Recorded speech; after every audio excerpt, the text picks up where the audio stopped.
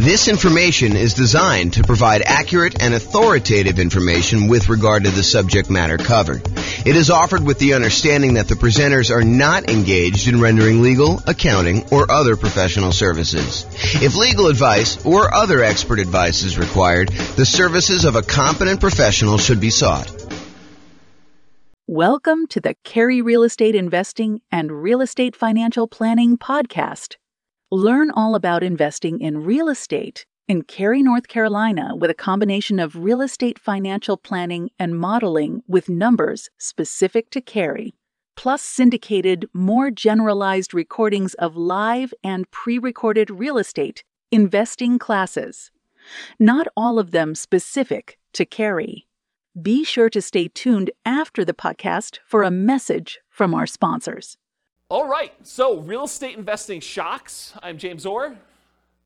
So how this class came about. So I had a client, real estate brokerage client. They were under contract to buy a new construction property, and they've been under contract for a long time. I'll show you the actual dates in there.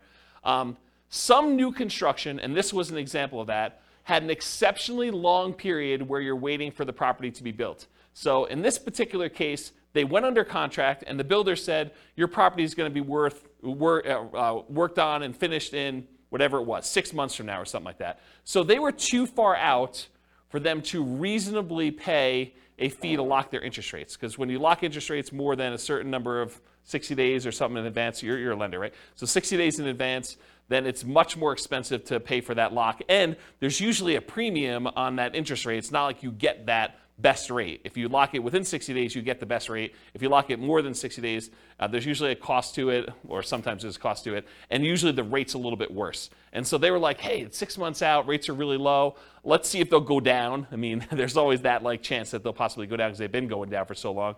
But they did not lock their rate. So what happened was, they got within 60 days of closing. The builder calls on and says, hey, look, we're about 60 days out. You should probably lock your financing at that point. They call up their lender to lock the rate, and they were shocked. They called me almost in distress, hey, we may not be able to buy this property because it's way, way worse than it was. And so that's what we're going to look at. So this is historical interest rates and where they went under contract. So this is going all the way back to probably 1970 or so. You can see rates were at 7.5. They kind of went up in the early 80s to whatever this was, 18.5 or so. Kind of came down all through the 2000s, all through this. And then by the time they got and went under contract, they were not at all-time lows. That was probably 2021 or whatever it is according to this chart.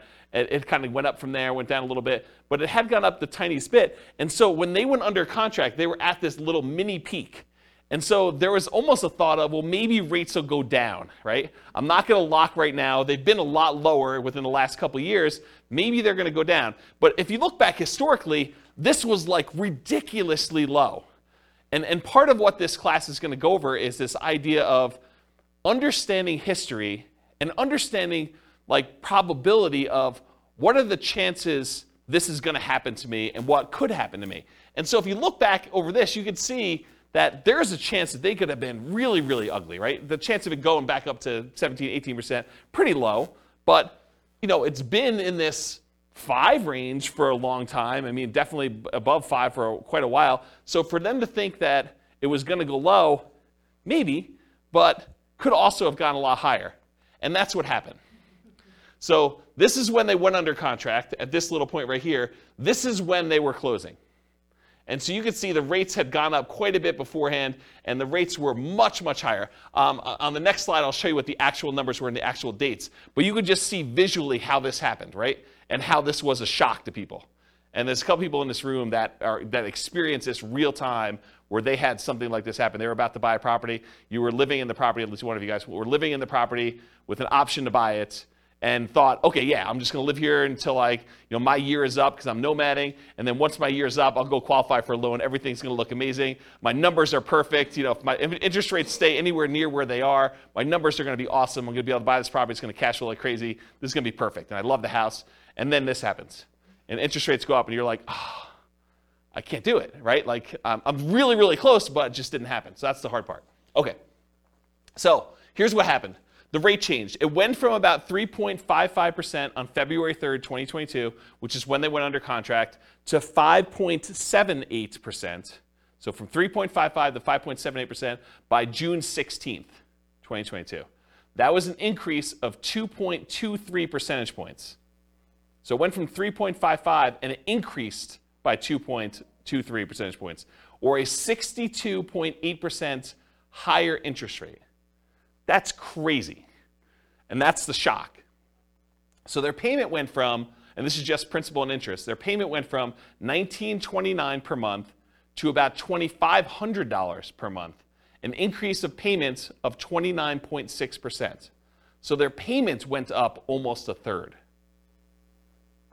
If you thought you were going to have close to break-even cash flow nomading this property after a year or two, but now you're going to be negative $571 per month, that's shocking, right? You were going to go buy a property, you were going to be break-even. You thought, hey, look, if I'm able to get into this thing 5% down and I'm break-even on this thing in a year, that's amazing. And now all of a sudden you do it and you're like, oh, now I'm negative $571 a month, like negative almost $6,000, $7,000 a year. That's pretty insane. And that was the problem.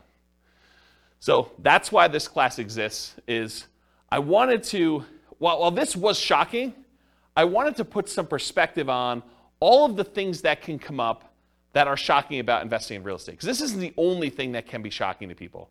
But then also to point out that this shouldn't have been like out of nowhere surprise. Yeah, interest rates went up and that was kind of a surprise and stuff. But to understand that interest rates were at all-time lows and that it wasn't unreasonable for them to have gone up. And it wasn't unreasonable for a lot of these other things to happen. And then what I'm going to talk about is, they're not magic bullet solutions, but sort of like, what could you do to mitigate or to eliminate the shocks that could possibly come up? How can we get rid of some of these shocks? And so I'll give you a list of some things, and maybe you'll think of some other ones. It's the first time I ever taught this class, and so it might get better over time. But the idea is to kind of give you a list of the different shocks and then talk about how we can mitigate and eliminate those things. So this kind of like interest rate moving up, it's not a one-time anomaly. It does happen. And so these are the last 6 times that we had interest rates increase by more than 1% in a relatively short period of time. So back in October 1993 to December 1994, over a 14-month period, there was a rate increase of 2.38 points. So not 2.83% in that it didn't go up 2%, but it went up, from whatever it was to 2.38 percentage points higher than that. Okay, so home prices during that period of time, they went up 3%. So if you're wondering, hey, if these significant increases in interest rates that we've had, do home prices drop? And the answer is no. So historically, in every single one of these cases, the interest rates went up. The home prices went up. So it went up 3% for that period of time. The number of home sales did go down by 11%. So we sold fewer houses during that period as interest rates were rising. We sold fewer of them, but prices were up during that period. From January 1996 to September 1996, over an 8-month period, we saw a 1.2 percentage points increase of rates, and home prices went up 2% during there. Home sales went down 2%, though. So it means we sold less houses, but they went up in value 2%. Yeah, Ben? Was that 2% over that 3-year period, or is that 2% annually? I think this is a 2% increase in home prices during this period. That's what I think it is. I didn't actually go compile the data. I got this, I think, from Freddie Mac's website. Here's the address. You may want to go read like their kind of like the analysis, how they put it together. But my understanding is that it was 2% over that period of time. Yeah. And this wasn't a 3-year period. It was only 8 months. So January 96 to September 96, it only took 8 months for this to happen. And then it was 2% over that period of time. I thought it was 93 and 96. I was just looking at the start date column. Yeah, so this is start to end, start to end, start to end. So this is the period of time that this rate change happened and what happened to home prices and sales during that period. Got it. I was just looking, I wasn't looking at both columns. Yeah. Does that answer the question then, probably? Because I think that's, unless they annualize this, right? Which I think that it's just during that period, but it's possible they could have annualized it for all I know. It didn't say annualized. Okay, so in October 1998 to May of 2000, that's a 19-month period, interest rates increased 1.81 percentage points, and then home prices went up 13% over that period of time, and home sales went down 2%. June of 2003 to June 2004, 12-month period, 1.06 rate increase, and 13% increase in home prices, 2% actually increase in home sales during that period. And then June 2005 to July 2006, a 13-month period, 1.18 percentage point increase in the interest rate. Home prices went up by 7%. Home sales went down by 14%. And then November 2012 to December 2013, that was a 13-month period, 1.11 percentage point increase. Home prices went up 11%, and home sales went down 2%. Yeah, go ahead. What's our current one? I don't know because I don't know if it's stopped. So I think that they're waiting for that, but it's a lot because, I mean, even this one. Like huge compared to Yeah, so our latest one was an increase of 2.23 percentage points, and it was over this period of time at least, right? Yeah. So February to June. Yeah. So that's pretty crazy, but it may not be done. Yeah. And we need to stabilize. I'm not sure how they determine where it stops either because it's sort of arbitrary, to a certain degree. So on average, it was a 13-month period for the interest rate to adjust. The average rate adjustment was 1.46%. Home prices went up on average 8% during those periods, and we saw a decline in home sales by 11%. So, which, if you look at this, right, it's not a shock. I mean, it shouldn't be a shock that this happens, right? It was a shock to them because we weren't thinking about it, and you weren't thinking about it. You went under contract. You're like, oh, maybe they'll go down. Interest rates have been up a little bit from where they were in the bottom. Maybe we'll get lucky and the rates will go down. And we've got, we're far out from this 60-day period, so we'll just wait and see. But then this shows you that we shouldn't really be that concerned. Do you have a question, Austin? I saw you looking. No, I was just speculating. This is a guess. I wouldn't think it would be done currently because there's a potential still another hike coming. So until that, we know if that's going to change anything or not. I wouldn't think that this go around this year would be finalized yet. I wouldn't say finalized. I was just thinking like our current number is bigger than any number on that list. Yeah. And so probably in a year, if it keeps going up, it will be worse. Yeah. That's all I was getting. Maybe it's peak to valley too, right? Yeah. Maybe it's like they look at what the lowest was and the peak and they sort of determine where it was. It's hard to say. It's really hard to say. There's some speculation in the room for the recording about like whether we should use the current one now and whether it's going to continue or not. So we don't know. All right, any questions on this? So the idea though is that this is not like out of nowhere. You should not have known that this could possibly happen. It's happened before, 6 times at least, and maybe not to quite the extreme, but it's not that far off from what we've seen. And we'll have to see what happens. Okay, so here's a quote from Dan Sullivan. Basically, the quote is: "If you've got enough money to solve the problem, you don't have the problem." And a lot of the issues that we're going to see are related to if you're willing to spend the money, it's not really an issue, right? If you can afford the difference in the price, the monthly payments, or buy down the interest rate or some combination of there two, it's really not that big of an issue. The challenge is a lot of times we don't want to spend the money or we don't have the money. And so we'll talk a little bit about that. Okay, so this is sort of a weird philosophy I have, and I've never heard someone explain it quite like I'm about to explain it to you. But I heard some slight variations on this. So if you have a variation, I'd be interested to hear about it. But here's this concept for me.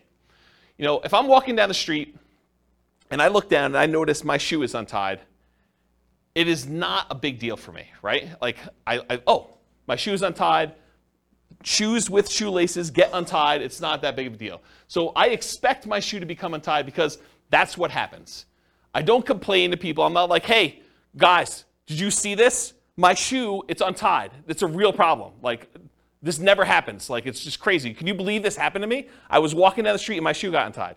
You don't complain to your fellow investors that your shoe is untied. You don't let it remain untied, frozen in fear, unwilling to do what is required to fix it. It's not like, hey, what do I do? Like, my shoe is untied. There's nothing I can do about this. What should I do? This is crazy. It's never happened before. And you don't swear off wearing shoes forever because they've become untied. It's not like, oh, last time I'm ever wearing shoes, this is a big deal. I'm just not wearing shoes anymore. I'm going to go get Velcro. Or I'm going to not wear shoes with shoestrings or something like that. I just bend down, I tie my shoe, and I go on with my life because shoes become untied. And when I use this analogy, it's like you want to get yourself to the point where all the things that we know that can happen with real estate is like your shoe becoming untied. You got to expect it. Interest rates go up. Prices go up and down. Rents go up and down, vacancies happen, roofs go bad, air conditioners go bad, tenants wreck properties, properties values go crazy and they go up and you do really, really well. You sell properties, you make huge profits. I mean, all these things happen, both good and bad in real estate, and they should not be a shock to you. So the same thing happens with real estate investing. These shocks will happen. You should expect them to happen. You don't need to complain to everyone. You know that these things have happened. You should not be frozen in fear when they happen. You should do what is required to resolve the issue, and you should not swear off investing in real estate because they happen. So it's this philosophy of you got to get to the point where mentally it's like your shoe got untied. You got to trivialize it such that, okay, tenant's not paying rent. I got to do something about that. I call up the attorney, we do the eviction, or whatever it is that you do, you just deal with it. It's like your shoe gets untied. It's not a big deal. You got to just work through it. Interest rates go up. All right, I didn't quite get the rate I wanted, or you're under contract, you're more than 60 days out in new construction, you're like, oh, interest rates went down. That's good. It's like, your shoe's automatically getting tied for you in some ways, right? It's like good things happen to you. Does this make sense?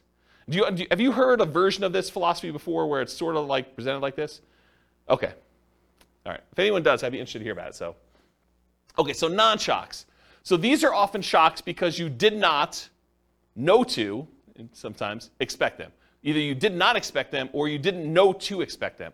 But you probably should come to expect them. A lot of things we're going to talk about tonight, they're going to seem like, yeah, that makes sense, but I don't always think about it when I'm doing the thing, and so I forget about it, and then when it's a shock to me because it happens, right?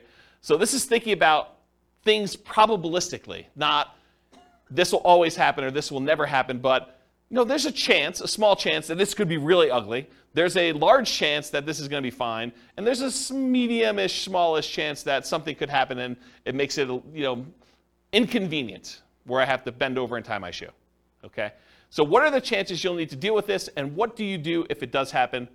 And here are some examples of the shocks that we're going to cover.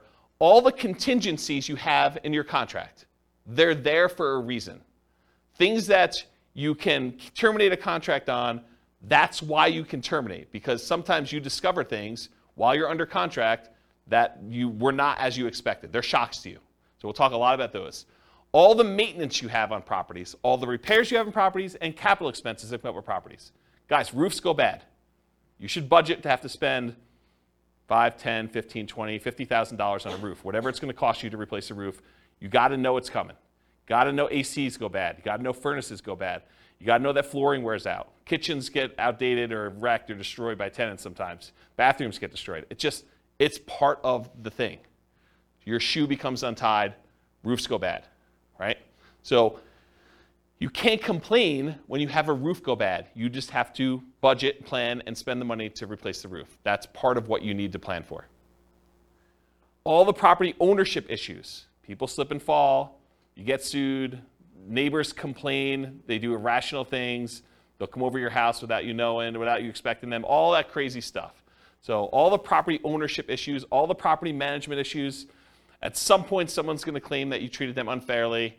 Even if you do treat them fairly, they're going to feel slighted in some way. Tenants are not going to pay rent sometimes. Even if you do the best job at screening tenants, all these things are going to happen. I'm not trying to be negative about it. It's just be a realist. Realize that this stuff occurs, and you got to treat it like it's a shoelace. Like, okay, I got to deal with that. Just going to deal with it. Going to tie my shoe and move on. All the natural disaster and accident issues. So there's going to be hurricanes, there's going to be earthquakes, there's going to be floods, there's going to be other stuff, things that you did not expect could happen to your property are going to happen. They could be small probabilistically, but they're possible to happen. All the asset protection issues. So all the things about slip and falls and people suing you and perhaps challenging your ownership of properties, multiple properties, or you getting in car accidents and people coming after you for that. All the stuff you deal with in normal everyday life exists. So just be aware of that. So including all the different things we're discussing in tonight's class. There are reverse shocks, as I've hinted at before. Sometimes shocks go in your favor. Home prices go up while you're under contract. Interest rates drop before you can lock in financing at a reasonable rate. The $10,000 roof repair you thought you were going to have to make when you're under contract to buy a property turns out to just be a minor patch job for $500 that buys you 5 more years. The ancient-looking air conditioner that isn't working is fixed with a simple service call for a few $100s, and it ends up working for another 10 years. These things happen. Just like you buy a property when the air conditioning is working, and it turns out you need a whole new AC unit just randomly. Like it's the coils are cracked or something that you just could not tell while you were under contract. So good and bad things happen to you. Does that make sense? Okay. So here's the intent of the class. Raise your awareness of what the shocks are. Try to give you some of the simple ideas of what the possible ways are to mitigate or eliminate them, and that there are no magic bullets or magic solutions to many of these shocks.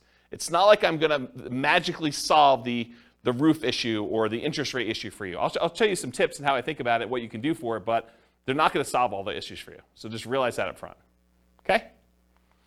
Okay, so here's the class format. We're talking about shock, what it is, and then how to mitigate and completely eliminate it if possible. And then I use this abbreviation ME instead of saying mitigate, eliminate all night. So ME is going to be an abbreviation on the slides that show the mitigation, elimination sort of slides. Okay, so here's some general principles. These are sort of things that, in general, help dampen the impact of any of these shocks. Okay, so many of these are universally applicable to all types of shocks. Number one is reserves. You really should have reserves to invest in real estate. These will help mitigate the overwhelming majority of these issues. Again, if you have the money to solve the problem, you don't have the problem. If you have the money to replace the roof, it's annoying, but you got a new roof, and now your property is good for X number of years. You know, if you need to replace an AC, just replace the AC. If you can afford to buy down the rate and get it back there, you buy down the rate. Yeah, it's not ideal. You just do it, though. If you want the property and it's going to be a good investment for you long term, you just figure it out. And if you want rates when rates drop down, you can refinance again.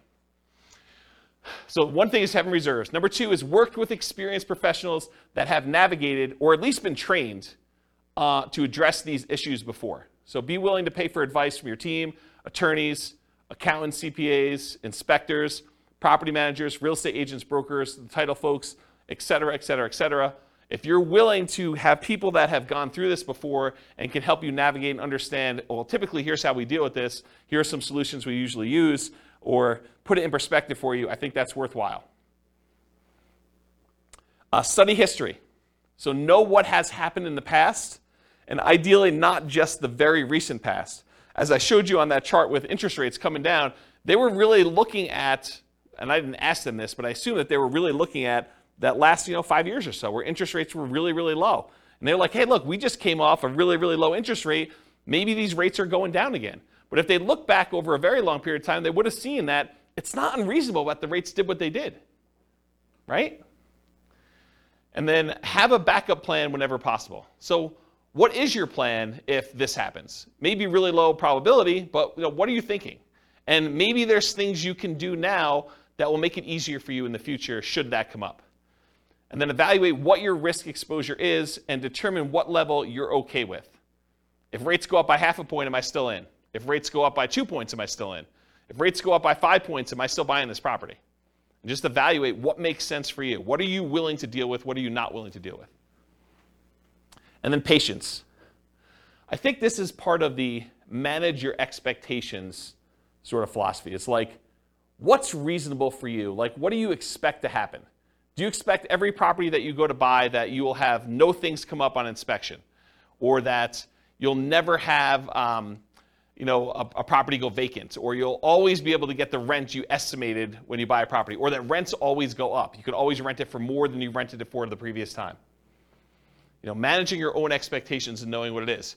You don't hit home runs every at-bat. It's not like every time you do this, everything goes perfectly and you score. Do what is within your circle of control and let go of things outside your circle of control. They had no control over the interest rate. They did have control over whether they were willing to pay the premium to lock in that early. It seemed so expensive at the time to lock in whatever that was, 6 months ahead of time. But it was probably, in retrospect, not that they should have done this, but in retrospect, it probably was cheaper than what they ended up paying. That was within their control.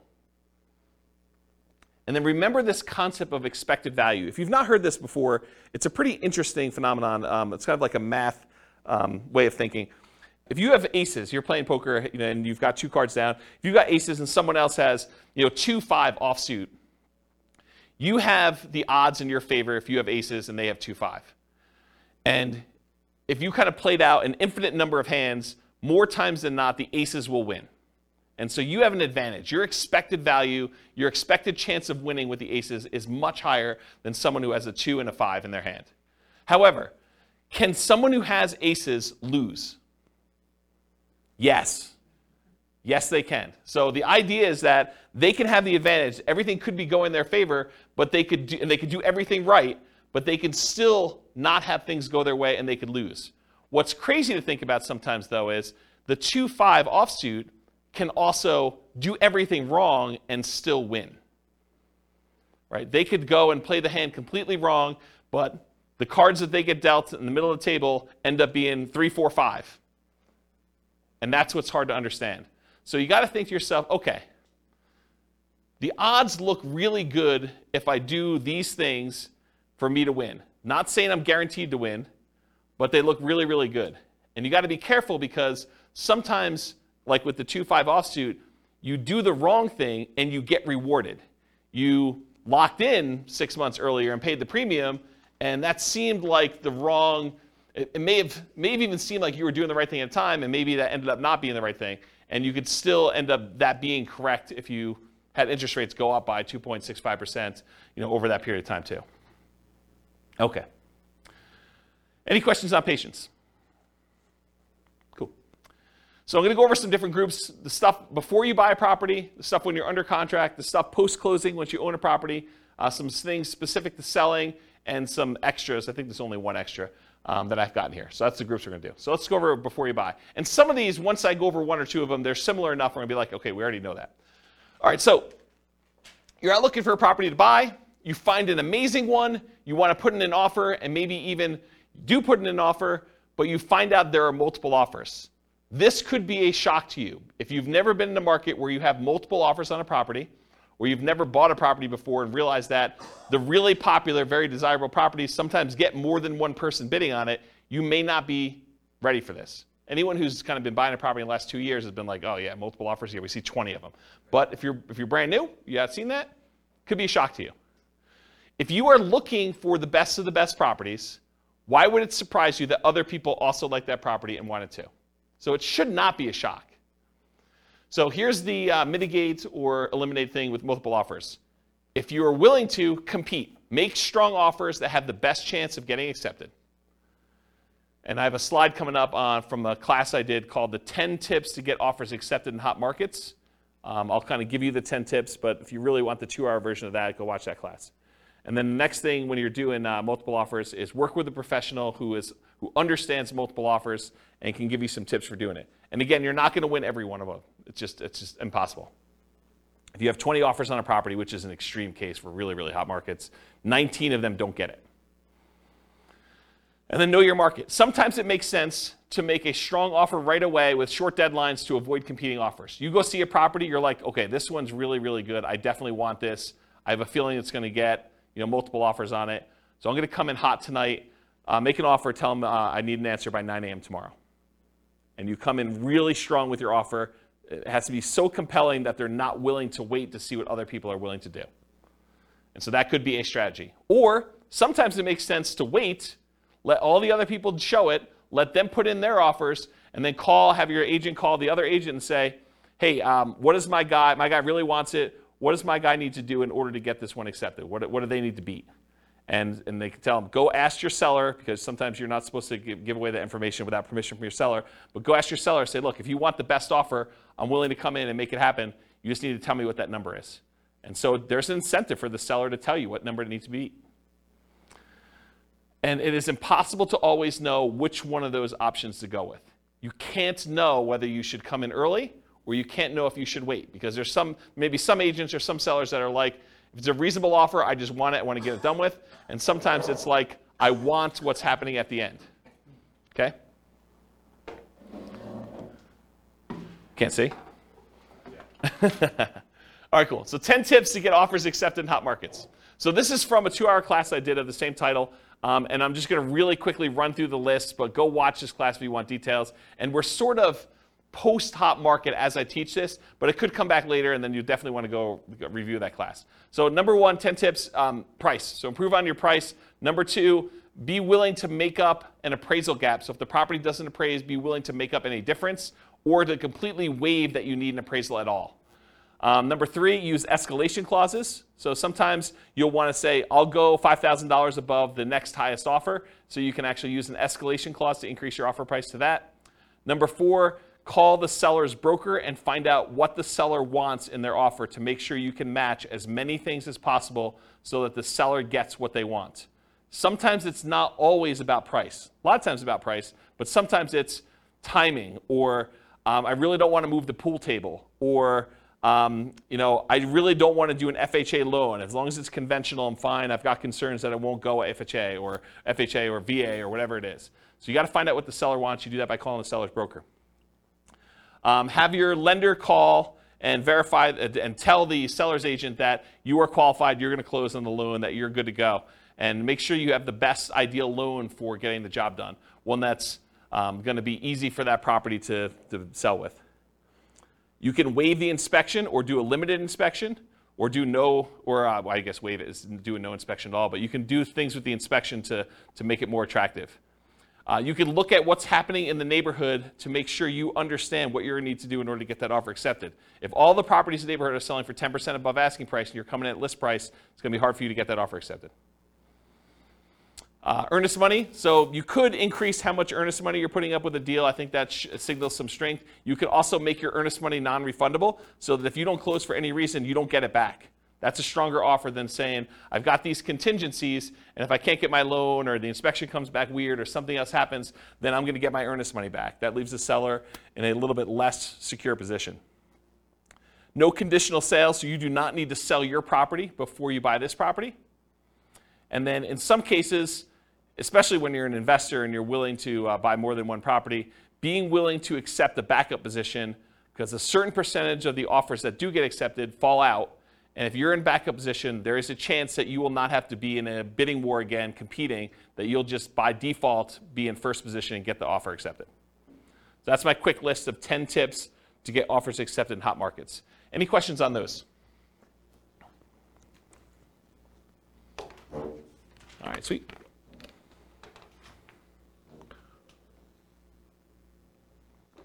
All right, cash offers. So you're making offers, we're getting loans to purchase the property, but you keep getting beat out by cash offers.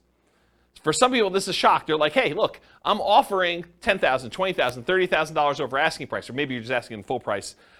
Whatever it is, you're making really strong offers, but they're not accepting your offers. You're like, what do I need to do? I offered $30,000 above asking price, and you wait 30 days and you see the property close and it didn't sell for $30,000 above asking price, but you were getting a loan and the person that bought it paid cash.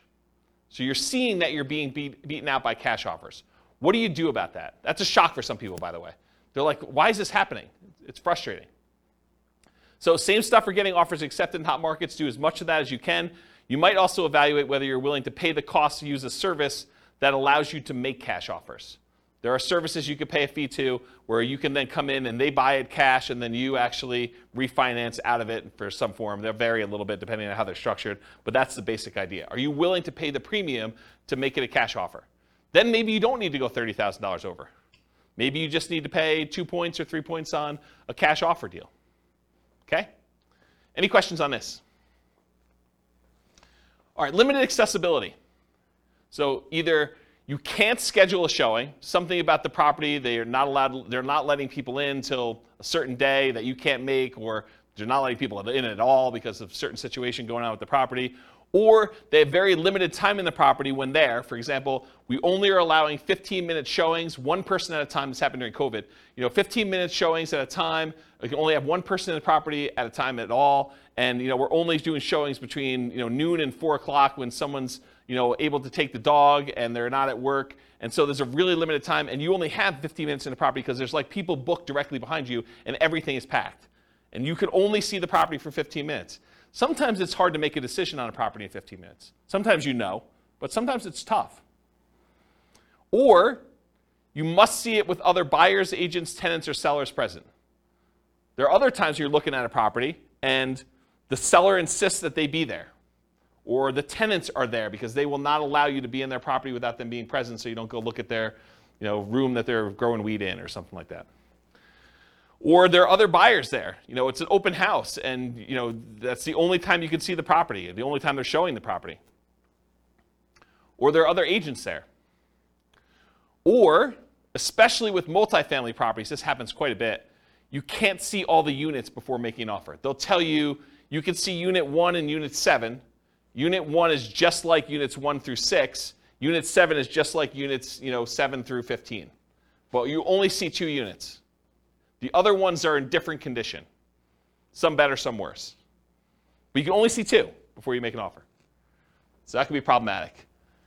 But this can be the norm in some markets, right? It can be, especially in different market conditions where it's a really hot market, or maybe it's based on property type, or just that particular property is kind of a weird one. But that could be pretty typical for what you're expecting. But it could be a shock for some people.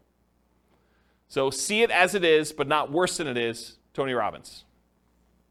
So how do you deal with this issue? How do you mitigate it? How do you eliminate it? Keep your ability to fully inspect the property. And by inspect the property, I mean yourself and or any professionals you hire, inspectors, termite guys, radon, like all the different guys you want to come in and do tests as part of your offer. So don't give up your rights to do this testing if you're going to do that. But if you have to be competitive, sometimes you have to be willing to say, okay, well, I'm only going to do a limited inspection, even though I didn't get to see the whole thing originally. So you want to get a multifamily property bought in a really hot market. Sometimes you're like saying, well, I'm only going to do a light inspection. I'll just do a walkthrough of the other units, but we're good. I know what's going to be there. I've done enough of these. You got to be willing to kind of accept that risk if you need to do it. And then evaluate what your reasonable exposure is and what the probability is that will happen, and bake that into your offer. Say, look, I've seen enough of these at this point. There probably are some ones that need a full kitchen remodel, probably some that need a bathroom remodel. So I'm out at most, whatever it is, $15,000, $20,000, whatever number you put in for your remodels. And so that could possibly be the case. And I can't imagine every single one of them is going to be like that. So let's say half of them are. And so you could say, there's probably a X% chance that that's the case. So I'll go ahead and bake that into my offer. I know that I'm going to possibly have to come out of this. If it's better than that, great. If it's worse than that, yeah, I got a little worse of a deal. Okay? Any questions on limited accessibility? All right, not having all the information. So you're wanting to make a decision, whether you're going to make an offer or not, but you don't have all the information you need. Maybe you're missing HOA docs to be able to tell if you can use it as a rental, or that you could park your RV, or put a little ADU, additional accessory dwelling unit back there. Maybe you're missing solid rent comps. You're just unable to get rental comps for this particular property. You really want to call your property manager. They're not open until Monday. It's Friday night. You're looking at this property. You just can't get it to make a decision.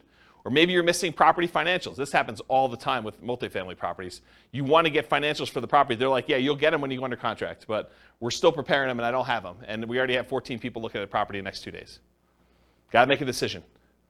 You're missing info on the condition of parts of the property you're unable to see. Snow is on the roof, tenants in one or more of the units. It's a hoarder house. You can't see past all the boxes and garbage. There's times when you will not have the information you need in order to make a decision. So how do you deal with, how do you mitigate or eliminate this lack of information? It's rare that you'll have all the information you need up front, especially with multifamily properties. You need to move forward to get more information, like going under contract, but keeping key contingencies. So if you're like, look, I really want to see the financials, well, make your offer, subject to you getting these financials and being able to terminate the contract if you can't get them. And again, you got to weigh this. If you ask for so many contingencies, it may make your offer weak and you may not get it to begin with. So you got to balance this act of, hey, look, I'm making an offer. I'm not demanding that I have the financials, but I really want to see them. But I'm moving forward regardless of what they are. And then you make your decision based on that. And sometimes doing things like what I just suggested of moving forward, but getting the information later comes at a cost. Paying for an inspection, paying for an appraisal, paying for professional opinion or advice on a property that you may ultimately not end up buying. That's part of the buying process. You're going to pay some of those costs, and sometimes you're not going to end up buying the property. And sometimes you buy with incomplete or sometimes inaccurate information. So sometimes you buy a property and you never get the information from the seller. You're guessing. It's incomplete history. Or sometimes they give you information and it's wrong. They tell you, yeah, the HOA allows RV parking here. and you come to find out that that was not correct. Or Airbnbs. That's another good example. All right, so try to evaluate what risk you're likely to have and what risk you might have and decide if you're willing to take that or not. In some cases, you might be risking the cost of inspections, the cost of appraisals, and or your earnest money. Most contracts are going to be written as what we call earnest money contracts, which means if you don't perform, you and the seller agree, if you don't perform buying the property, that you and the seller agree that they get to keep your earnest money as liquidated damages for you not being able to perform. So if you put up $5,000 as earnest money, and for some reason you're unable or unwilling to perform and buy that property, they keep the $5,000, and that's what their reward is for you not performing. However, there are some versions of the contract where you could check a box or you could write it differently, and it becomes specific performance, which means you and the seller agree that if you don't buy the property, they will sue you and force you to buy the property or force you to pay damages. And it's not just $5,000. Okay? So the risk is if you have a specific performance contract and you don't perform, then you could have a lot more responsibility or obligations to the seller than whatever you put up as earnest money. So from a seller's perspective, if you offer them a contract that's specific performance, that may encourage them that you're really serious and that you're willing to perform, but it comes at a pretty significant risk to you. So depending on how it's written, it may be more than just the cost of the inspection or the appraisal and your earnest money if things really go south and you have to terminate or give up on the purchasing of the property. It may be that you're forced to buy it, and then you got to deal with whatever issues that made you not want to buy it to begin with, and then maybe you sell it or maybe you keep it. Okay? Any questions on this lack of information? And that does apply to like more than just this. Like if you're trying to terminate a contract and it's specific performance or earnest money, it's not limited to this one idea. It's just in general. I just finally got to it. Does that make sense, everybody? Okay, cool. Is this helpful for folks? Okay. All right, so we covered all the stuff for before you're under contract. Let's talk about being under contract. Changing interest rates. That's what started this class, especially with long closing windows like new construction. It could also be you choose not to lock for some reason.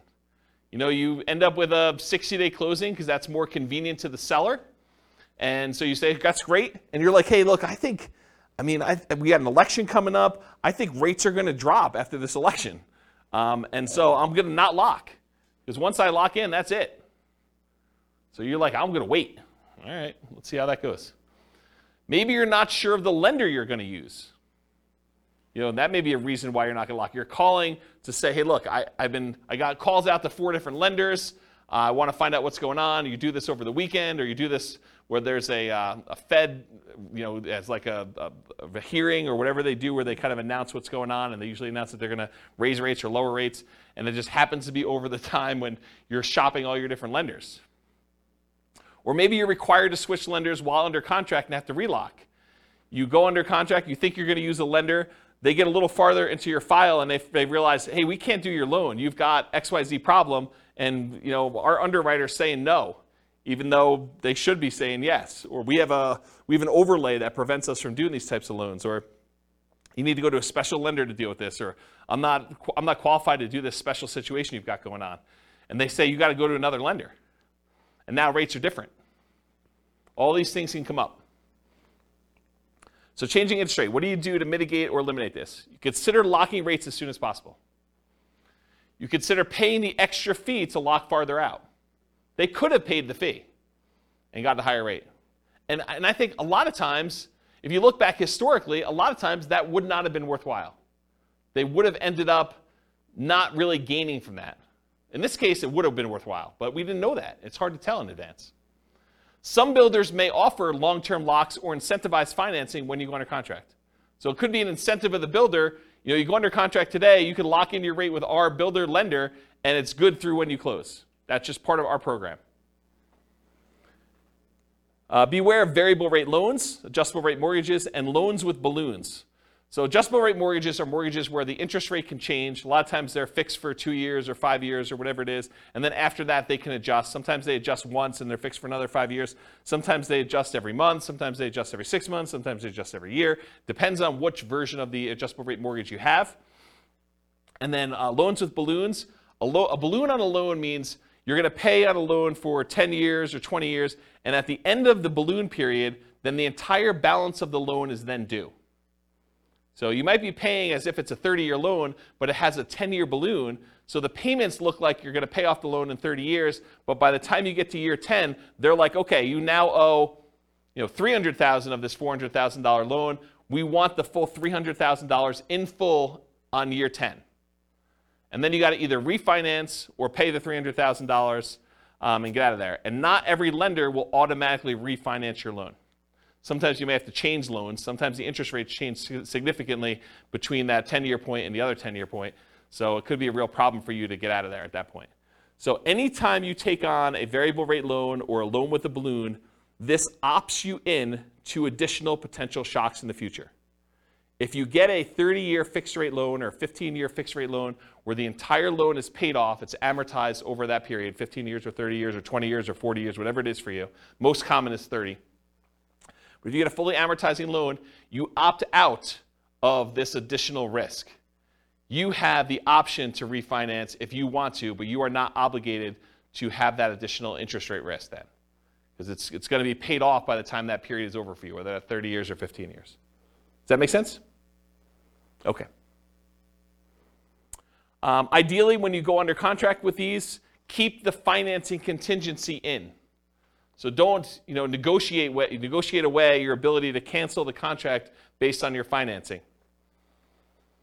But a lot of times, in order to get offers accepted in really hot markets, we were saying, we'll waive that. I'm definitely getting this property and I'm buying it. And something I don't have in my written down here, but it just occurred to me, sometimes with new construction, we will pay a whole bunch of money that is non-refundable upfront in upgrades that if we cancel for any reason, including the interest rates change or financing changes, we're out that money. So sometimes you'll go and you'll be like, okay, here's the base house, but I want AC. I want you to put in a backyard fence. I want you to upgrade the flooring from the normal, really crappy vinyl to something a little bit nicer because I'm going to be living there for a while first. And I want you to put in a refrigerator and everything else. So we'll be like, okay, great. We're totally willing to do that. It'll cost you this amount of money. And we'd like an extra $10,000 in non-refundable earnest money for us to be willing to do those upgrades for you. If you do not close on the property, you don't get that money back. That's pretty common. Okay? So realize if you cancel now because interest rates went up, then you're out that additional money. So it could be a lot more than just regular earnest money. So getting back to this point, ideally keep your financing contingency in your contract so that if this does happen, then you're minimizing how much you spent up to that point to be able to get out of it if you decide you do not want to move forward. Another point here, if you could not lock now, and now if you could not lock and now you can't make the numbers work, you may need to terminate. So if for some reason you were unable or unwilling to lock, and now later on the rates don't work for you, you may need to terminate or try to renegotiate if applicable. So you've been under contract for a while. Maybe the market's softened a lot where the builder's having some struggles getting things under contract. It's possible they may come in and say, look, we really want you to continue buying this property. What if we gave you $5,000 to buy down your rate to help out? It's not going to buy it down to what it was, but maybe it helps you a little bit. Maybe you negotiate that. Or maybe it's with a seller who's like, look, the market's very different than when you went under contract with me. I really want you to close this thing out because I'm going to buy something else. I've already got 1031 things picked out, or maybe I'm moved and I've already bought my new property, but I really need to get this thing sold. How about I knock off $5,000, or I pay $5,000 in seller concessions to help buy down your rate or something? You couldn't renegotiate if it's possible to do that.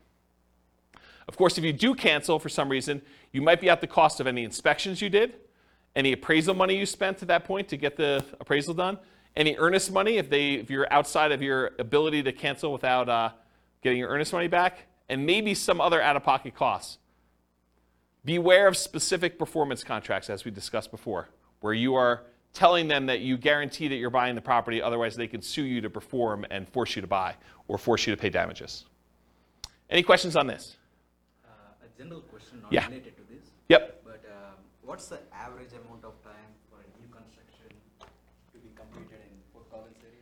It varies. So it depends on the builder and how backlogged they are. Some builders will actually build spec homes where they're building them in advance and you could buy it within 30 days. And then other builders are such that they have not broke ground yet on the property, and other ones they're in different stages where they can say, look, these 5, we've already dug foundations and they're going to framing. These are already framed. And so depending on which one of those you buy could be a different time.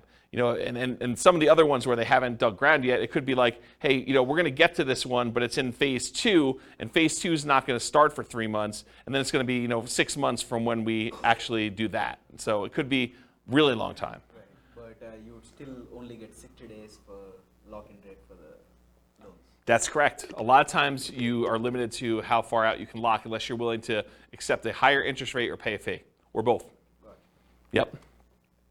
Yeah, so there's trade-offs when you're doing this. Do you pick one that's going to be ready in 30 or 60 days and think that, I want that? Or is there something really special about this lot that you really want this one and you don't like the models they have on the lots that are there?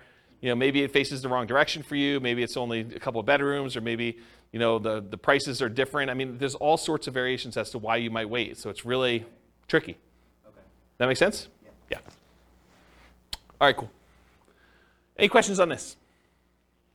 Sweet. Inspection issues. So in most cases, you'll be inspecting the property after you go under contract, often with the help of your team, home inspector, for example.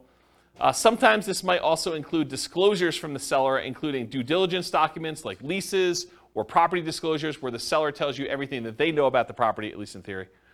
Might also include things you might discover during the same period, like survey issues. So you say, look, that shed looks like it's really close to where I thought the property line might be for the neighbor.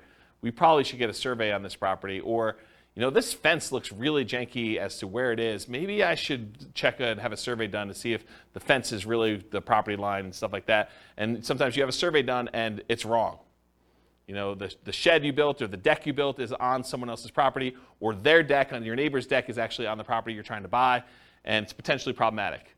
Or shared driveways get kind of weird in some cases. There's all sorts of weird stuff that can come up on this, and sometimes you don't find that out until you're under contract. And a lot of times you've already paid your inspection fee at that point, because you've inspected the inside of the house, and you paid the survey guy in order to come out there and do this, and you paid for your appraisal, even if the appraisal wasn't done yet, because you kind of prepaid it with the lender in order to get a jump start on it, because there was a shortage of appraisers and you wanted to make sure you got your spot in line. And so now you're out, inspection, survey, and appraisal for a property that you may be terminating on or that you got to negotiate on. So that could be a shock to you. You just got to realize that up front. Okay? There are going to be things that come up on a property on inspection. So this should not be a surprise to you. You are going to find things on the inspection. That's what the inspection is for. Okay? The inspection is to get a second set of eyes, a professional's eyes, or 2 or 3, depending on whether you're going to bring in specialists for other things like radon and asbestos and meth and mold and all things like that. So you might get more than one inspector's eyes on it, or as a professional. Maybe even contractors give you opinions about what things are going to cost and what things need to be done for certain issues you may see on the property. So you're going to have these things done, and you're going to find things that you did not know. You'll be like, oh, I didn't know that. I'm glad you told me that that's going to cost $20,000 to fix. Now you know. Typically, you're not going to be negotiating things you saw or discovered before you made your offer. So if you saw that there was no kitchen sink, you should not be negotiating for a kitchen sink once you make your offer. You saw it, you made your offer based on not being a kitchen sink there. Does that make sense? And that goes for a wide spectrum of things. Okay, that's it. And even with the inspection, sometimes your inspector is unable to do something. Like it snows around here, and sometimes the roof is covered with snow. Your inspector cannot inspect the roof when it's got covered with snow. So if you're buying a property and you have a really limited inspection window, unless you extend out the ability to inspect it for snow later or something like that, or sometimes it's under snow for 30 days, not as much around here, it's highly unusual. But if that's the case, that's problematic. You may be buying a property that you've never seen the roof for. Okay, so how do we mitigate or eliminate these? Reasonable expectations.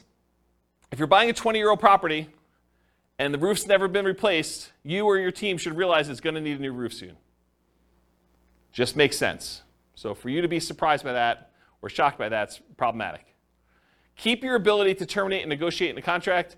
Might be out of the cost of an inspection, maybe an appraisal in some cases, maybe your earnest money depending on how you structure it. But you want to make sure that you have what you need to be able to negotiate these things if things come up.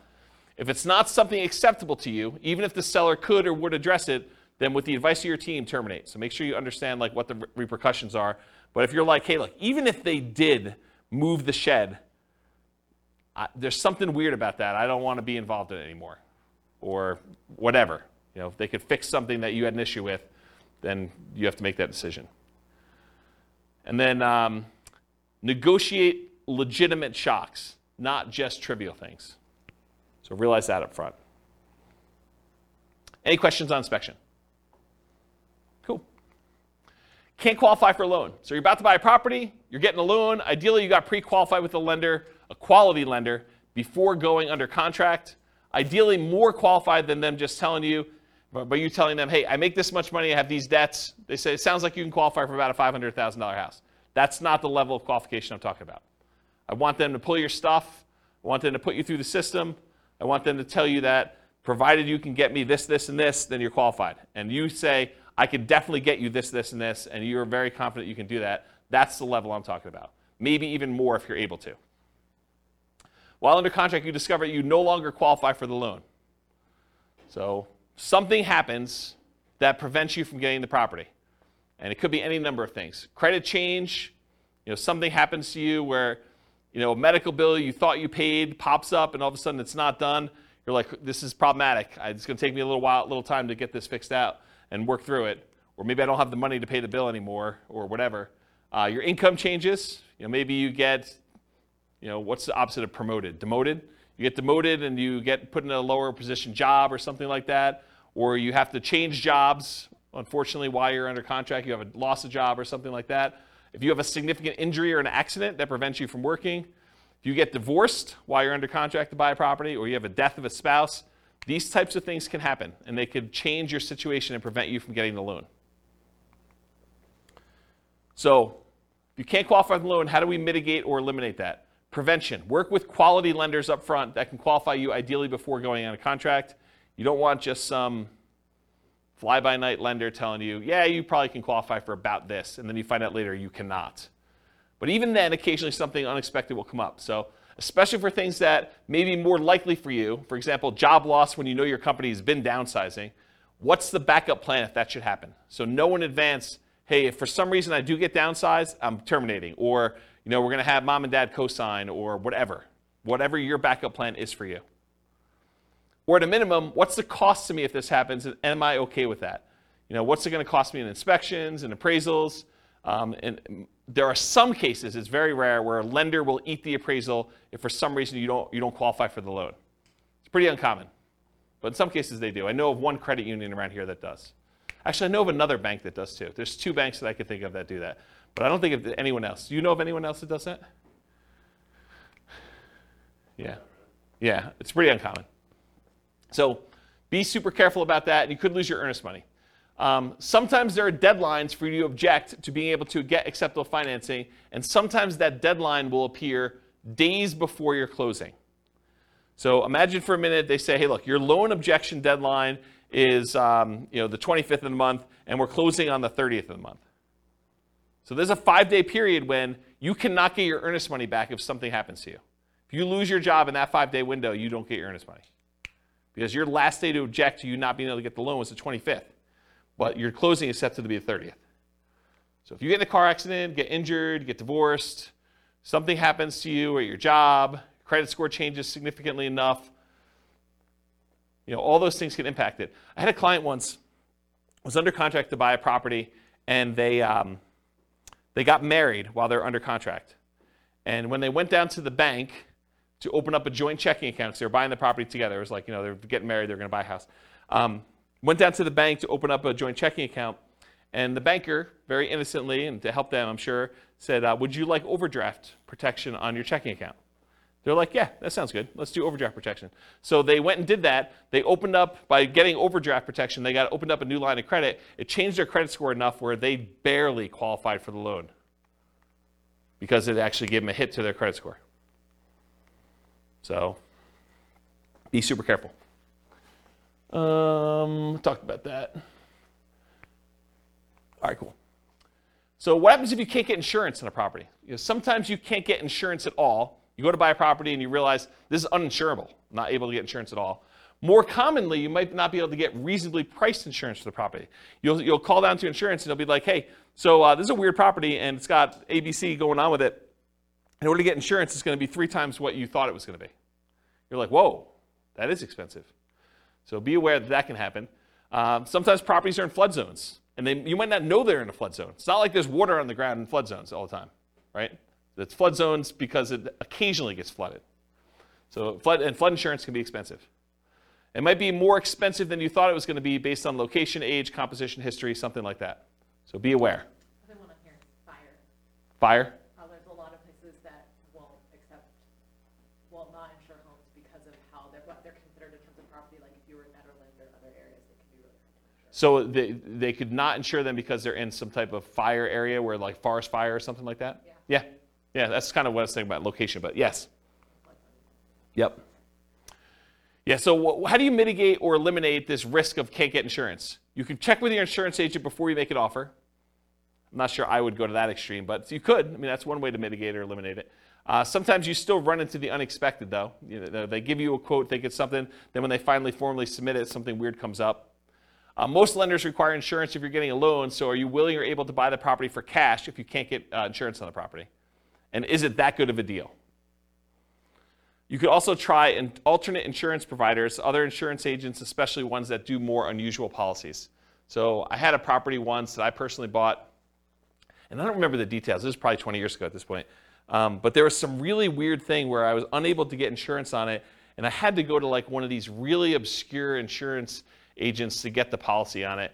And it was a little bit more expensive. It wasn't that bad. It was probably like 50% more than what I was expecting it to be. It wasn't a deal killer, but it was unexpected. It was unusual. So realize you might need to go to some weird insurance company to do that. Won't appraise. You're under contract to buy a property at a certain price. You hire and you pay for an appraisal. Usually you've already had your inspection and pay for that as well at this point. You might also have committed to other expenses, like paying for a moving truck and or storage units because you're getting ready to move. Maybe you closed with the buyer who is purchasing your property that you were living in, and now you're living in a hotel with friends waiting for this house to close, and you get to the end and it doesn't appraise. So the property is not appraised for what you're under contract to buy it for. What do? You could negotiate with the seller to try to come to terms with an acceptable price for both of you. And it depends on the status of the market and whether they had 19 other offers behind you as to whether or not they're willing to negotiate that. Might mean you're paying more than appraised value. So they may say, look, it was $20,000 under the purchase price is $20,000 above what it appraised for. How about we split the difference? Well, you're paying $10,000 more than it appraised for. And how does that work out mathematically, down payment-wise? You got to come up with the 5% or 10% or 20% or 25% of whatever the appraised value is, plus the difference. So if you agree that you're going to pay $10,000 above appraised value with the seller, you got to come up with 25%, if you're buying it as investment property as an example, of the appraised value plus the $10K more. Are you willing to do that? Are you able to do that? And if you can still terminate based on appraisal, you might be able to get your earnest money back. If you're like, hey, look, I don't want to buy this property because it appraised for $30,000 less than what we're under contract for, so I think I want to cancel. And so you paid for inspection, probably paid for the appraisal, but probably can get your earnest money back if your deadline is still there and you're able to do that in a contingency. Yeah? Can you also get another appraisal? In some cases, you may be able to get another appraisal. Sometimes that can really vary, right? It can. You could also contest the appraisal. Yeah, sometimes you could say, hey, look, you use really bad comps. These are not comparable sales. Yep, those are also good mitigate, eliminate options. Some, is FHA? I think FHA sticks with the property. I think if you have an FHA appraisal on a property, I'm pretty sure that sticks with the property for like 6 months or a year or something like that. Talk to your lender to get details. But certain appraisals will stick with the property even if you go and try to hire another lender to do it. With conventional financing, I'm pretty sure they do not, as of right now, and this could change. Lending policies change all the time. Okay, title or HOA issues. So you're under contract to buy a property. You negotiated to have the right to review the title work with your attorney and the HOA documents. While you're reviewing the title work and the HOA documents, you discover something unacceptable in the title documents or HOA documents that prevent you from doing what you want to do with the property. For example, having an RV or being able to do short-term rentals or being able to have rentals at all or something like that. Or that you feel could impact you when you got to resell the property later. So maybe it's not something you're worried about, but you're like, hey, that's going to be a problem because this property is sort of built for X, and it turns out you can't do X with it based on something in title or something in the HOA documents or something like that. So something comes up where you're unwilling to do this. As a side note, this is like one of my little weird pet peeves. Is your real estate agent competent to review title work for you? Are they trained on how to review your title work and tell you what is going on with it, whether there's a problem in there or not? The answer is no. We do not get trained on title work. Title work is an attorney type thing. It's a legal thing. So your real estate agent is not qualified. So you should not rely on your real estate agent to review your title work. All right, so how do you deal with, mitigate and eliminate title HOA issues? So in some cases, the seller could do something to solve the issue. You can negotiate with the seller to try to come up with terms that are acceptable to you to fix or mitigate the issue. For example, if you thought you were going to be able to park an RV on the property, but the HOA says you can't, then would you be okay with an X dollar discount instead? That could be a possible solution. If you could still terminate based on title or HOA, you might be able to get your earnest money back, often out the costs up to this point, whatever that is, inspection, appraisal, etc. Any questions on this? Cool. All right, post-closing. What if you can't get rent?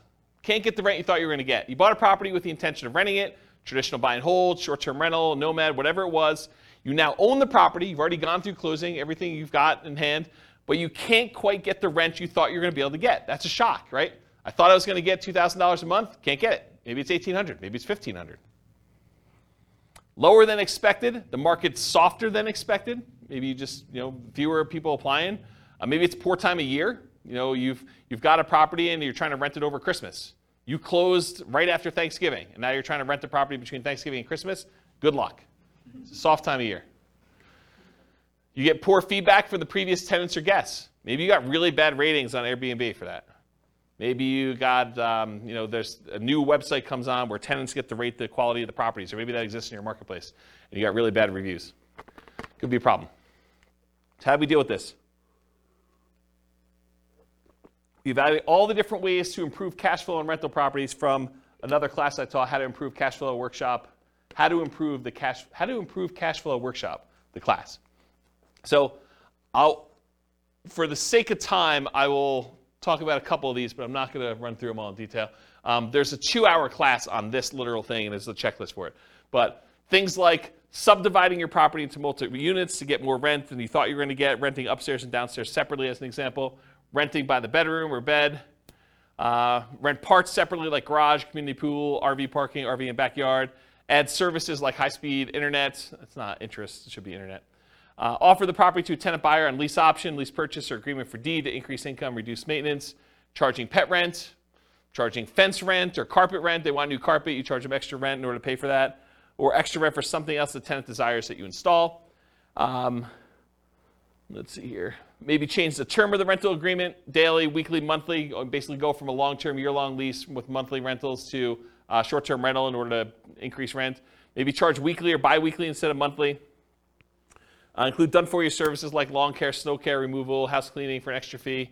Can I convert it to a duplex, triplex, or fourplex or more? Can I rent out the property furnished to get more rent? Can I start marketing earlier and start a higher, more aggressive price to test prices? So all these different things. There's a couple slides on this. So go watch that 2-hour class. I'll put a link to it in the show notes. But there's a lot of stuff you could do in order to increase rents on that. All right, next one, undisclosed issues.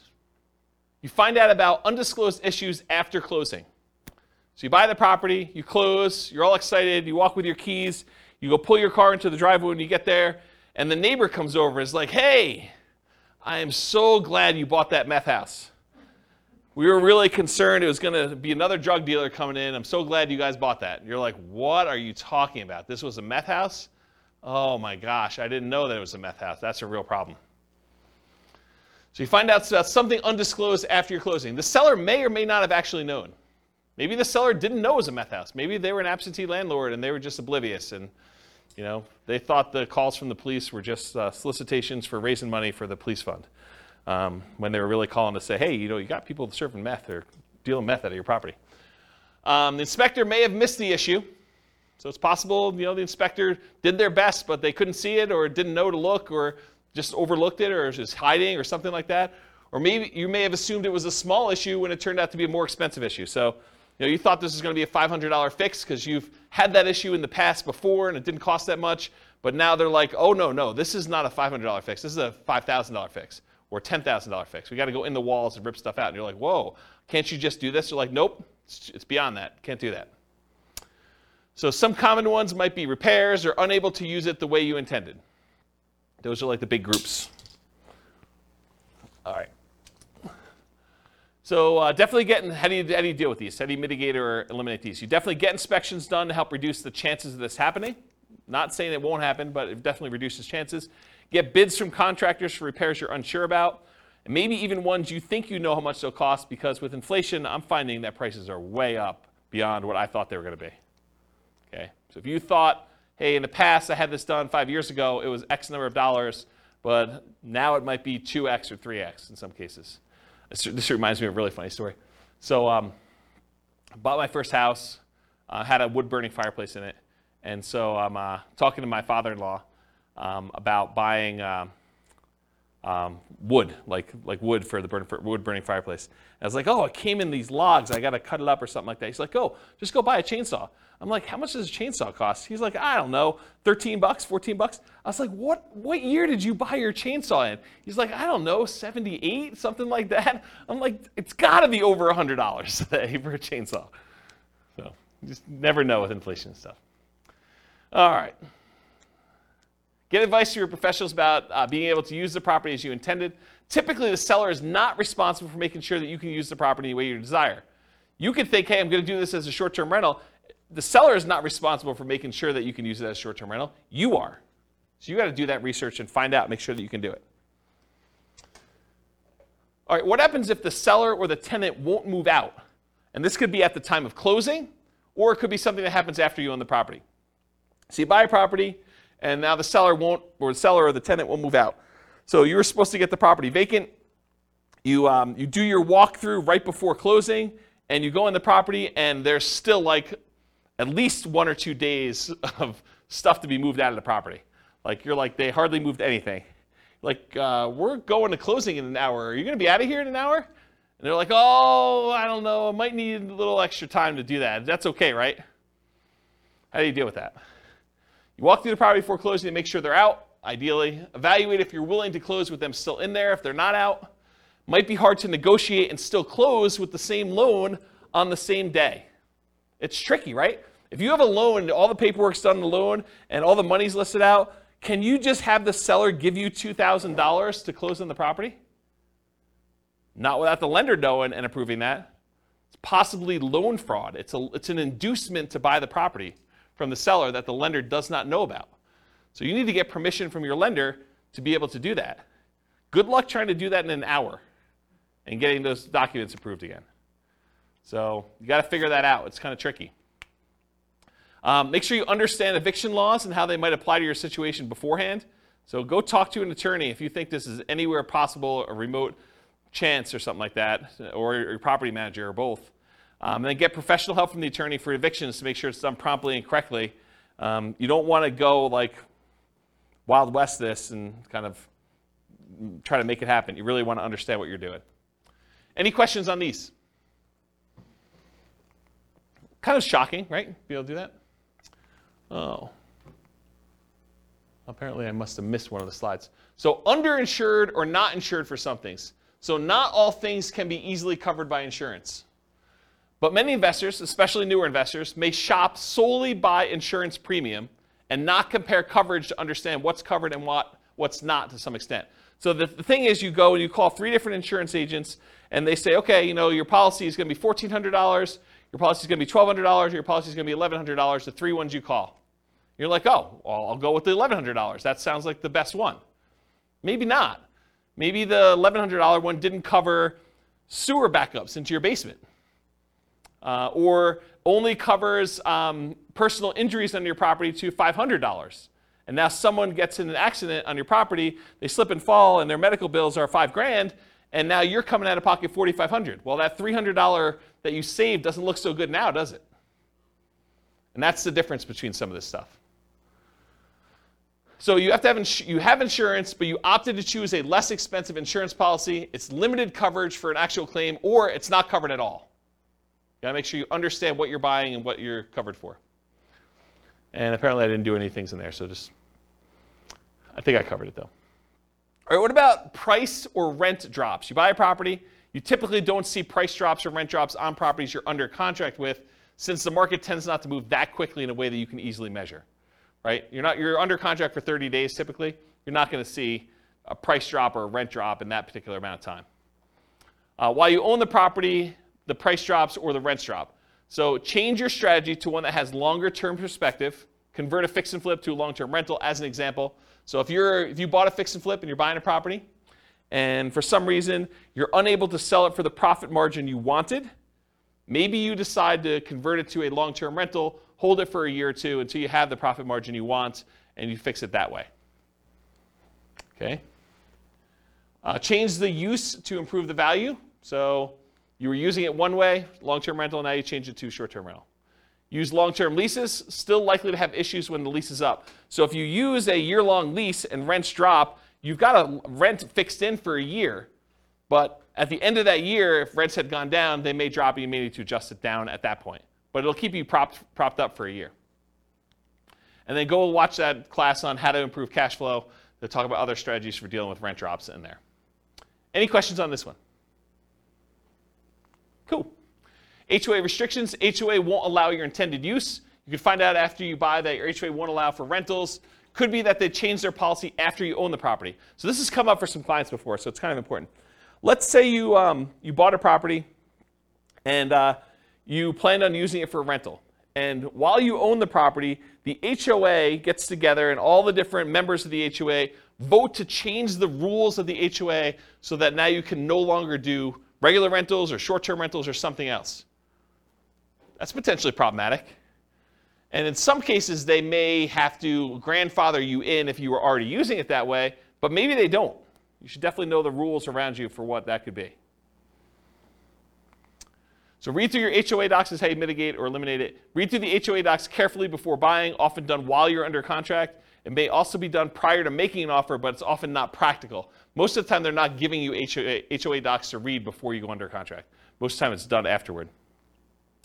You may not have access to them until you're under contract, and you may need to act quickly on in-demand properties just to get your offer accepted. Get the help from your attorney interpreting them if you're concerned. Your real estate agent is not reading all these HOA docs, so you should be reading them and getting the help of an attorney if you need help interpreting them. We're not trained on that. It's not like we get training on interpreting HOA covenants. What about loan call due? Oh, this is an interesting one. I put some slides I've never put in a presentation before here, so this will be interesting for you guys. Loan call due. So you decide you want to buy a property, like buying it subject to, or maybe even on a lease option, as you'll see here in a second, or you move it into a LLC after you buy it for asset protection reasons. You know, things like that, where you're like, you don't think it's a big deal, but now the lender's like, wait a minute, you now triggered this due on sale, due on transfer clause. What happens if the loan gets called due? Oh, that's pretty interesting. So let's take a look. How do you mitigate or eliminate this? You understand and get advice on the Garn-St. Germain Depository Institution Acts of 1982, which discusses loans being called due. Talk to an attorney about it before doing these types of creative deals and asset protection strategies. And I want to be 100% clear. I'm specifically talking about buying properties creatively, where the seller leaves their loan in place and you take ownership of the property. Buying the property subject to the existing financing, or where the seller has a loan existing in place and you agree with the seller to wrap the financing where they get part of the payment and then part of the underlying loan is paid. Or, and this is the part where you really need to pay attention, or you own a property, you got the loan, and you decide to move the property into an LLC. Okay? So have a backup plan, be able to pay off the property, refinance, or bring it in to partner or refinance. So that's one of the things to do. Now I'm going to talk to you about the Garn-St. Germain Depository Institution Act of 1982. There's a link on here with this on here, but since you guys are not going to go read it, I'm going to explain it to you, okay? Because I want you to understand what this covers and what this doesn't. So this is 12 U.S. Code 1701 J3, preemption of due on sale prohibitions. This is all about due on sale clauses. Definitions. For the purposes of Section 1, the term due on sale clause means a contract provision which authorizes the lender at its option, they can do it or not do it, to declare due and payable sums secured by the lender's security instrument if all or any part of the property or any interest therein securing the real property loan is sold or transferred without the lender's prior written consent. So if you actually sell or transfer in the property without the lender's written consent, this is what this applies to. The term lender means a person or government agency making a real property loan, or any assignee or transferee in whole or in part of such a person or agency. The term real property loan means a loan, mortgage, advance, or credit sale secured by a lien on the real property, the stock allocated to a dwelling unit in a cooperative housing corporation or a residential manufactured home, whether real or personal property, and the term, the residential manufactured home, means a manufactured home is defined in section blah, blah, blah, which is used as a residence. The term state means a whole bunch of other stuff. I'm going to ignore that line. All right, so let's get into this. The loan contract and terms governing execution or enforcement of due on sale options and rights and remedies of lenders and borrowers, assumptions of loan rates, Section 1, notwithstanding any provision in the constitutional laws of any state or the contrary, a lender may, subject to subsection C, enter into or enforce a contract containing a due on sale with respect to a real property loan. So they can enforce this. Except as otherwise provided in subsection D, the exercise by the lender of its option pursuant to such a clause shall be exclusively governed by the terms of the loan contract. So basically the terms of this are in the document itself, and all rights and remedies of the lender and borrower shall be fixed and governed by the contract. So it's in the paperwork you sign at closing. In the exercise of its option under a due on sale clause, a lender is encouraged to permit an assumption of real property loan at the existing contract rate or at a rate which is at or below the average between the contract and market rates, and nothing in this section shall be interpreted to prohibit such assumption. So basically what they're saying is, hey, if you're taking a property over subject to, the lender is encouraged, according to the law, to permit you to assume the loan at a rate that is at or lower than what it is. Okay? They don't have to, though, but they're encouraged to.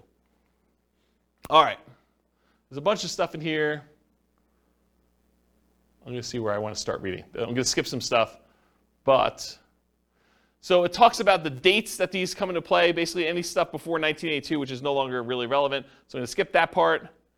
It says respective properties originated in national banks or credit unions. That's what it applies to. Does not apply to, it does apply when they have successors or transferees. So here's something interesting. So does not apply pursuant to subsection. A lender may require in a successor or transferee of the borrower to meet customary credit standards applied to loans. So they may require you to have a credit report and apply to the loan. And the lender may declare the loan due and payable pursuant to the terms of the contract upon the transfer to a successor or transferee of the borrower who fails to meet such customary credit standards. So if you don't qualify for the loan to assume it, the lender could say, then all of it's due. That's their solution. A lender may not exercise its option pursuant to a due on sale clause in the case of transfer of real property, which is subject to this subsection where the transfer occurred prior to that date. I probably didn't need to read that one. Okay, that's good. Here we go, though. This is where it gets really crazy. Okay, here's where the exceptions are. Exemption of specified transfers or dispositions. Have you guys ever heard this concept? Like, if you're going to go buy a property subject to, or you're going to move something to an LLC, as long as you kind of do it into a trust, everything's good to go, right? We're going to see about that. All right, so the lender may not exercise its option pursuant to the due on sale clause upon 1, the creation of a lien or other encumbrance subordinate to the lender's security instrument, which does not relate to a transfer of rights of the other occupancy of the property. So if you get another loan on the property, you get a second mortgage, does not trigger due on sale. 2, the creation of a purchase money security instrument for household appliances. You get a loan to buy household appliances, does not trigger due on sale. A transfer by device, descent, or operation of law on the death of a joint tenant or tenant by its entirety. Someone dies, they transfer ownership of the property, that's exempt. The granting of a leasehold interest of 3 years or less. If you rent the property for 3 years or less, that does not trigger the due on sale clause. However, I'm going to continue reading. Not containing an option to purchase. If you do a lease with an option, that triggers the due on sale clause. Says it right here. If you do a lease option, it triggers the due on sale clause. A transfer to a relative resulting from the death of a borrower. So you die, you want to give it to your kids, that's cool. Doesn't trigger the due on sale. Transfer where the spouse or children of the borrower become an owner of the property. That does not trigger the due on sale clause. A transfer resulting from a decree of a dissolution of marriage, legal separation agreement, or from an incidental property settlement agreement by which the spouse of the borrower becomes an owner of the property. You get divorced, one owner owns it or something related to that, doesn't trigger it. A transfer into an inter vivos trust. This is the one we were talking about, right? A transfer into an inter vivos trust in which the borrower is and remains a beneficiary, and which does not relate to a transfer of rights of occupancy in the property. So yes, if you transfer into a trust where the seller still is the beneficiary of the trust, that does not trigger the due on transfer clause. But what does? You transfer into a trust, and then that trust's beneficiary is someone other than the original seller, the original owner of the property, that does trigger it. Any other transfer or disposition described in regulations prescribed by the Federal Home Loan Bank Board. Isn't that crazy? Now you've read it. Now you know. Doesn't that just dissolve all asset protection? Yes, right? So here's the thing. So the question was, does that just dissolve all asset protection? It's super interesting to think about. Because if they transfer ownership to another entity, because an LLC is another entity, that is by design what the LLC is set up for. It's not you. You are not that LLC. You're trying to set up a legal entity that is not you. So if you transfer it from you to an LLC, you have transferred ownership. Right? So what does that mean? It means that the seller can choose at their option do due on sale. The lender can, yes. It's not, they're not obligated to, and you don't see this happening very often, but I want you to understand from a shock perspective, because this is the class for it, right? That, hey, if you have a property you transfer to an LLC that you got a regular, like, conventional loan on and had a due on transfer clause, and you do this, don't be surprised that it could get called due, right? That's the point. And doing a lease with an option agreement could also trigger it. Doing a lease for more than 3 years could trigger it. Right? A 3-year term. That's what it said. Crazy. I see some confused looks. Is this like the first time you've ever heard this? No, can you negotiate with the, can you tell your, I mean, I guess my question is, can you just tell your lender, or do you just hope it doesn't happen? The question is, can you tell your lender? I mean, what do you just hope for the best? I think the correct answer to this one is you need to talk to your attorney. And you need to have your attorney explain to you the risk. And I suspect, I'm not an attorney, not giving you legal advice, I suspect most attorneys would say, this never happens, move it into an LLC, it's not a big deal. But you've read it now. I'm not making this stuff up. I wouldn't write it like that to just arbitrarily make something up for you. This is like from, where is it, Cornell Law. The address is on there. www.law.cornell.edu/US code/text/12/1701J-3. Go look it up yourself. You can read the code directly from their website. This is it. Okay? So, I'm not going to read this last page because it's not germane. But you guys now see what the issues are. Okay? So when you see it online, it's not a big deal, blah, blah, blah. Now you know kind of like you're playing in this gray space and you understand it all. All right, so selling. Any questions on that? I kind of abruptly ended, but surprise! You guys got to learn about due on sale clause. Shock. Whatever it is there. Interesting, right? It's kind of fascinating. So I knew you guys would never go read it, so I wanted to read it to you. It's this gray area of, do I really read you a code, like law code in a class? And you guys are like, ah. But then there's some really interesting things that you have to like, you wait for it. It's like, okay, the build-up's there, but where's he going with this craziness? Well, this is where I was going. Okay, so selling. What if you're selling, you get no offers? That's a shock for a lot of people, especially when you're used to getting 20 offers. You're trying to sell your property, you're marketing it or hired a professional market for you, and you're not getting offers on it. So how do you mitigate or eliminate that? Increase your marketing, improve the desirability of your property, and I define that as change the price, improve the price in some form or another, improve the condition of the property, make it more desirable for them to want to buy it, or improve the terms or financing available for the property. Those are really the three levers you can pull, right? You can increase exposure, get more people looking at it, and hopefully you find the one that wants to buy it. You can change the price to attract more people to it. You can change the quality of the property itself, or you could change the terms upon which you're selling it, or the financing is another way of saying that. So you could bribe them to get better financing. If they couldn't afford the $2,000 a month P&I payment, you could pay $5,000 to buy down their interest rate. Now it's $1,900. Now it looks more attractive. That type of idea. Any questions on this? Buyer backs out. You're trying to sell a property. You got a buyer on the hook. They're under contract to buy the property with you. What happens if they don't go through with it? Marketed property for sale, find a buyer, buyer backs out. So mitigate or eliminate this. Realize that your negotiating power diminishes significantly once you go under contract, and it shifts largely to the buyer with their contingencies. Your strongest negotiating position is before you accept an offer. So try to negotiate as much as you can before that point. You lose a ton of power once the buyer goes under contract and they have all their normal contingencies in the contract. Then the power shifts to them. And that's especially true in markets where the contract is written very pro-buyer, like Colorado, as an example. In some markets and market conditions, a property falling out of contract can stigmatize a property for some future buyers. They say to you, what was wrong that this buyer fell out? Why is the property back on the market? What's going on with it? And so you have a stigmatized property. Now, if you have 19 other offers behind the one that you accepted, that's less of a deal. But if it's a soft market, it's a much bigger deal. Make sure buyers are qualified and able to perform before going under contract. Do as much of your checking before you accept. Call their lender. Verify that they can actually get their loan. Verify that they're a strong buyer.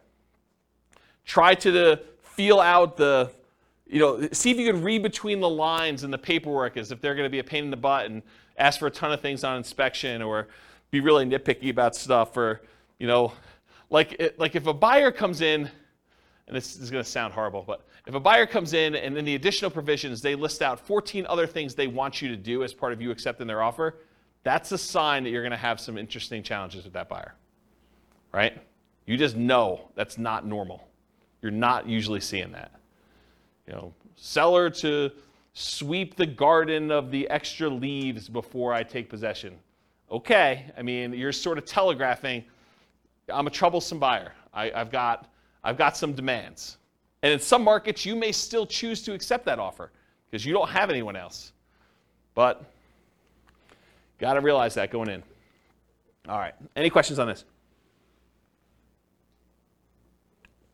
All right, conditional transaction chains. So the buyer's offer is contingent on them selling their home. Usually, but not always, the buyer's property is already under contract.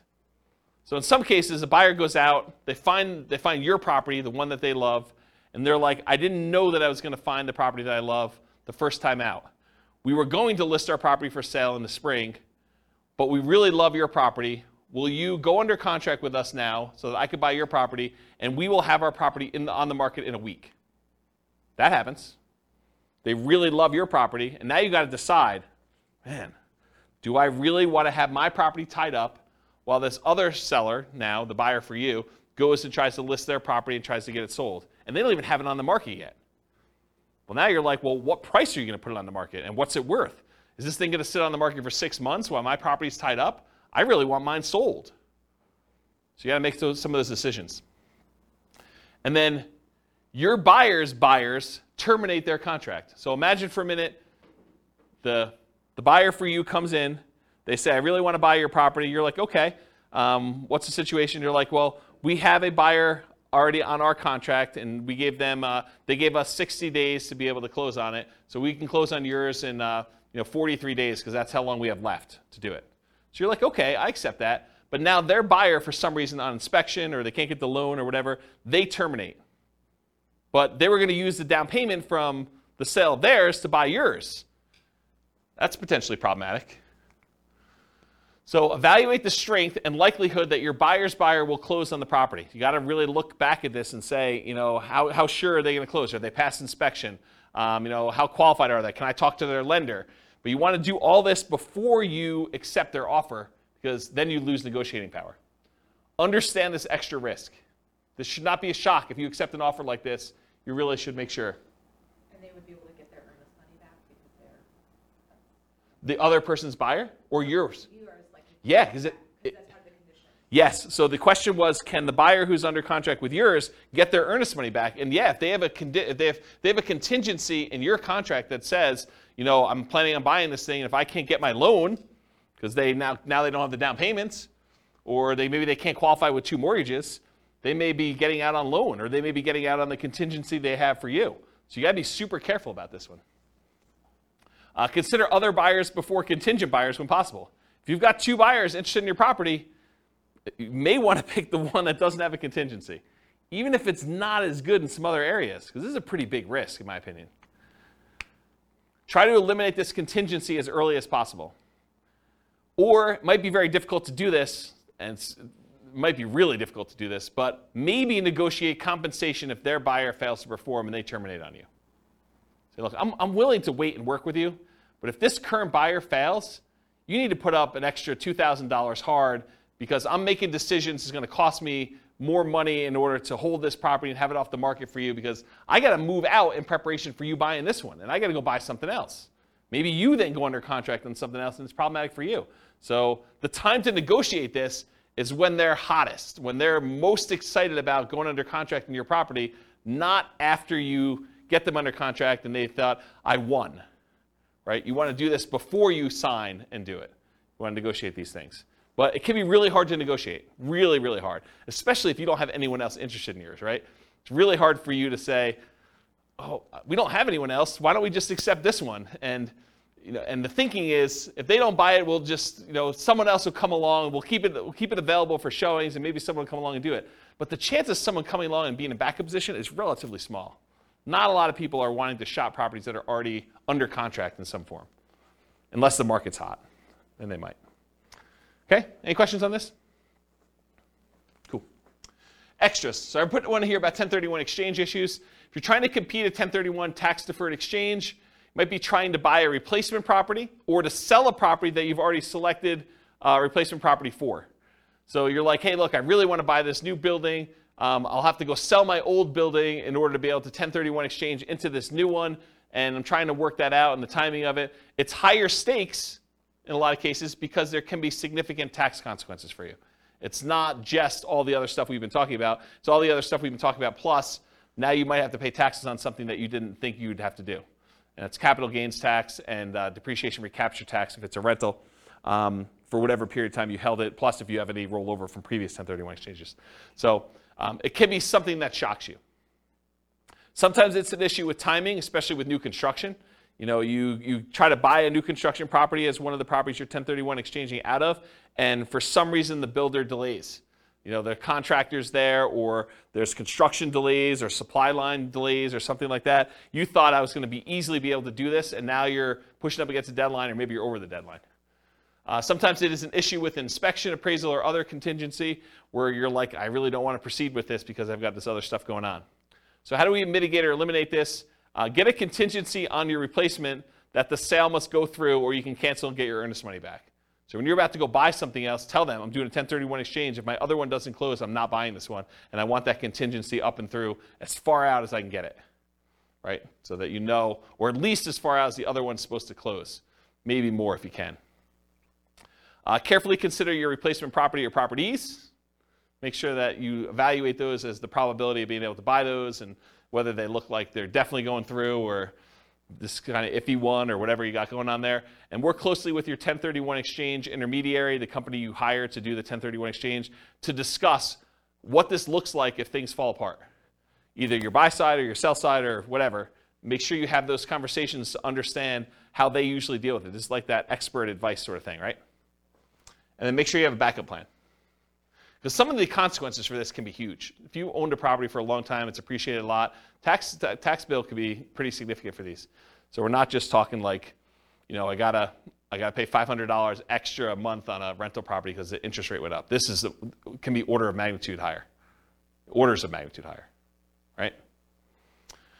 All right, any questions on this? Otherwise, I'm going to do conclusion. So, most of these shocks, if you think about the shocks we went through tonight, right?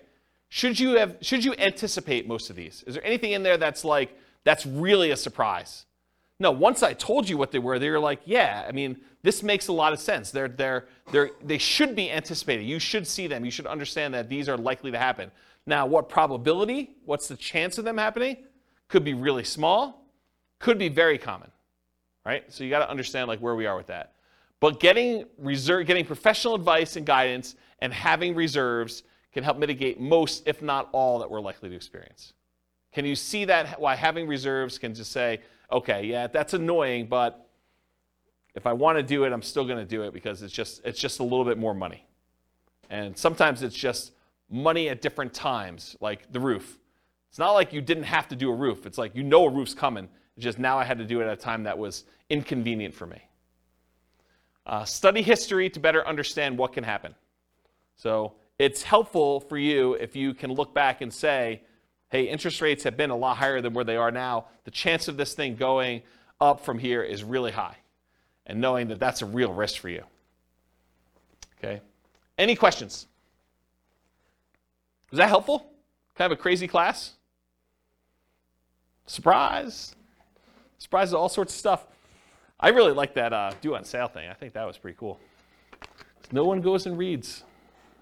They just say, on the internet, they say if you do a trust, that's how you get around it. Don't ignore what the law actually says. Just do the trust thing. Okay. All right, cool. No questions? Awesome. Thanks for coming, guys. I do appreciate it. I will see you all next week if you're coming. Bye-bye for now. With home prices up, mortgage interest rates up, and rents up, but not quite enough to counteract the higher prices and interest rates. Cash flow on rental properties in Cary is harder than ever.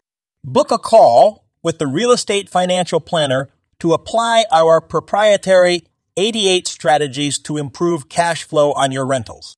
See the show notes for a link to schedule your call and improve your cash flow today.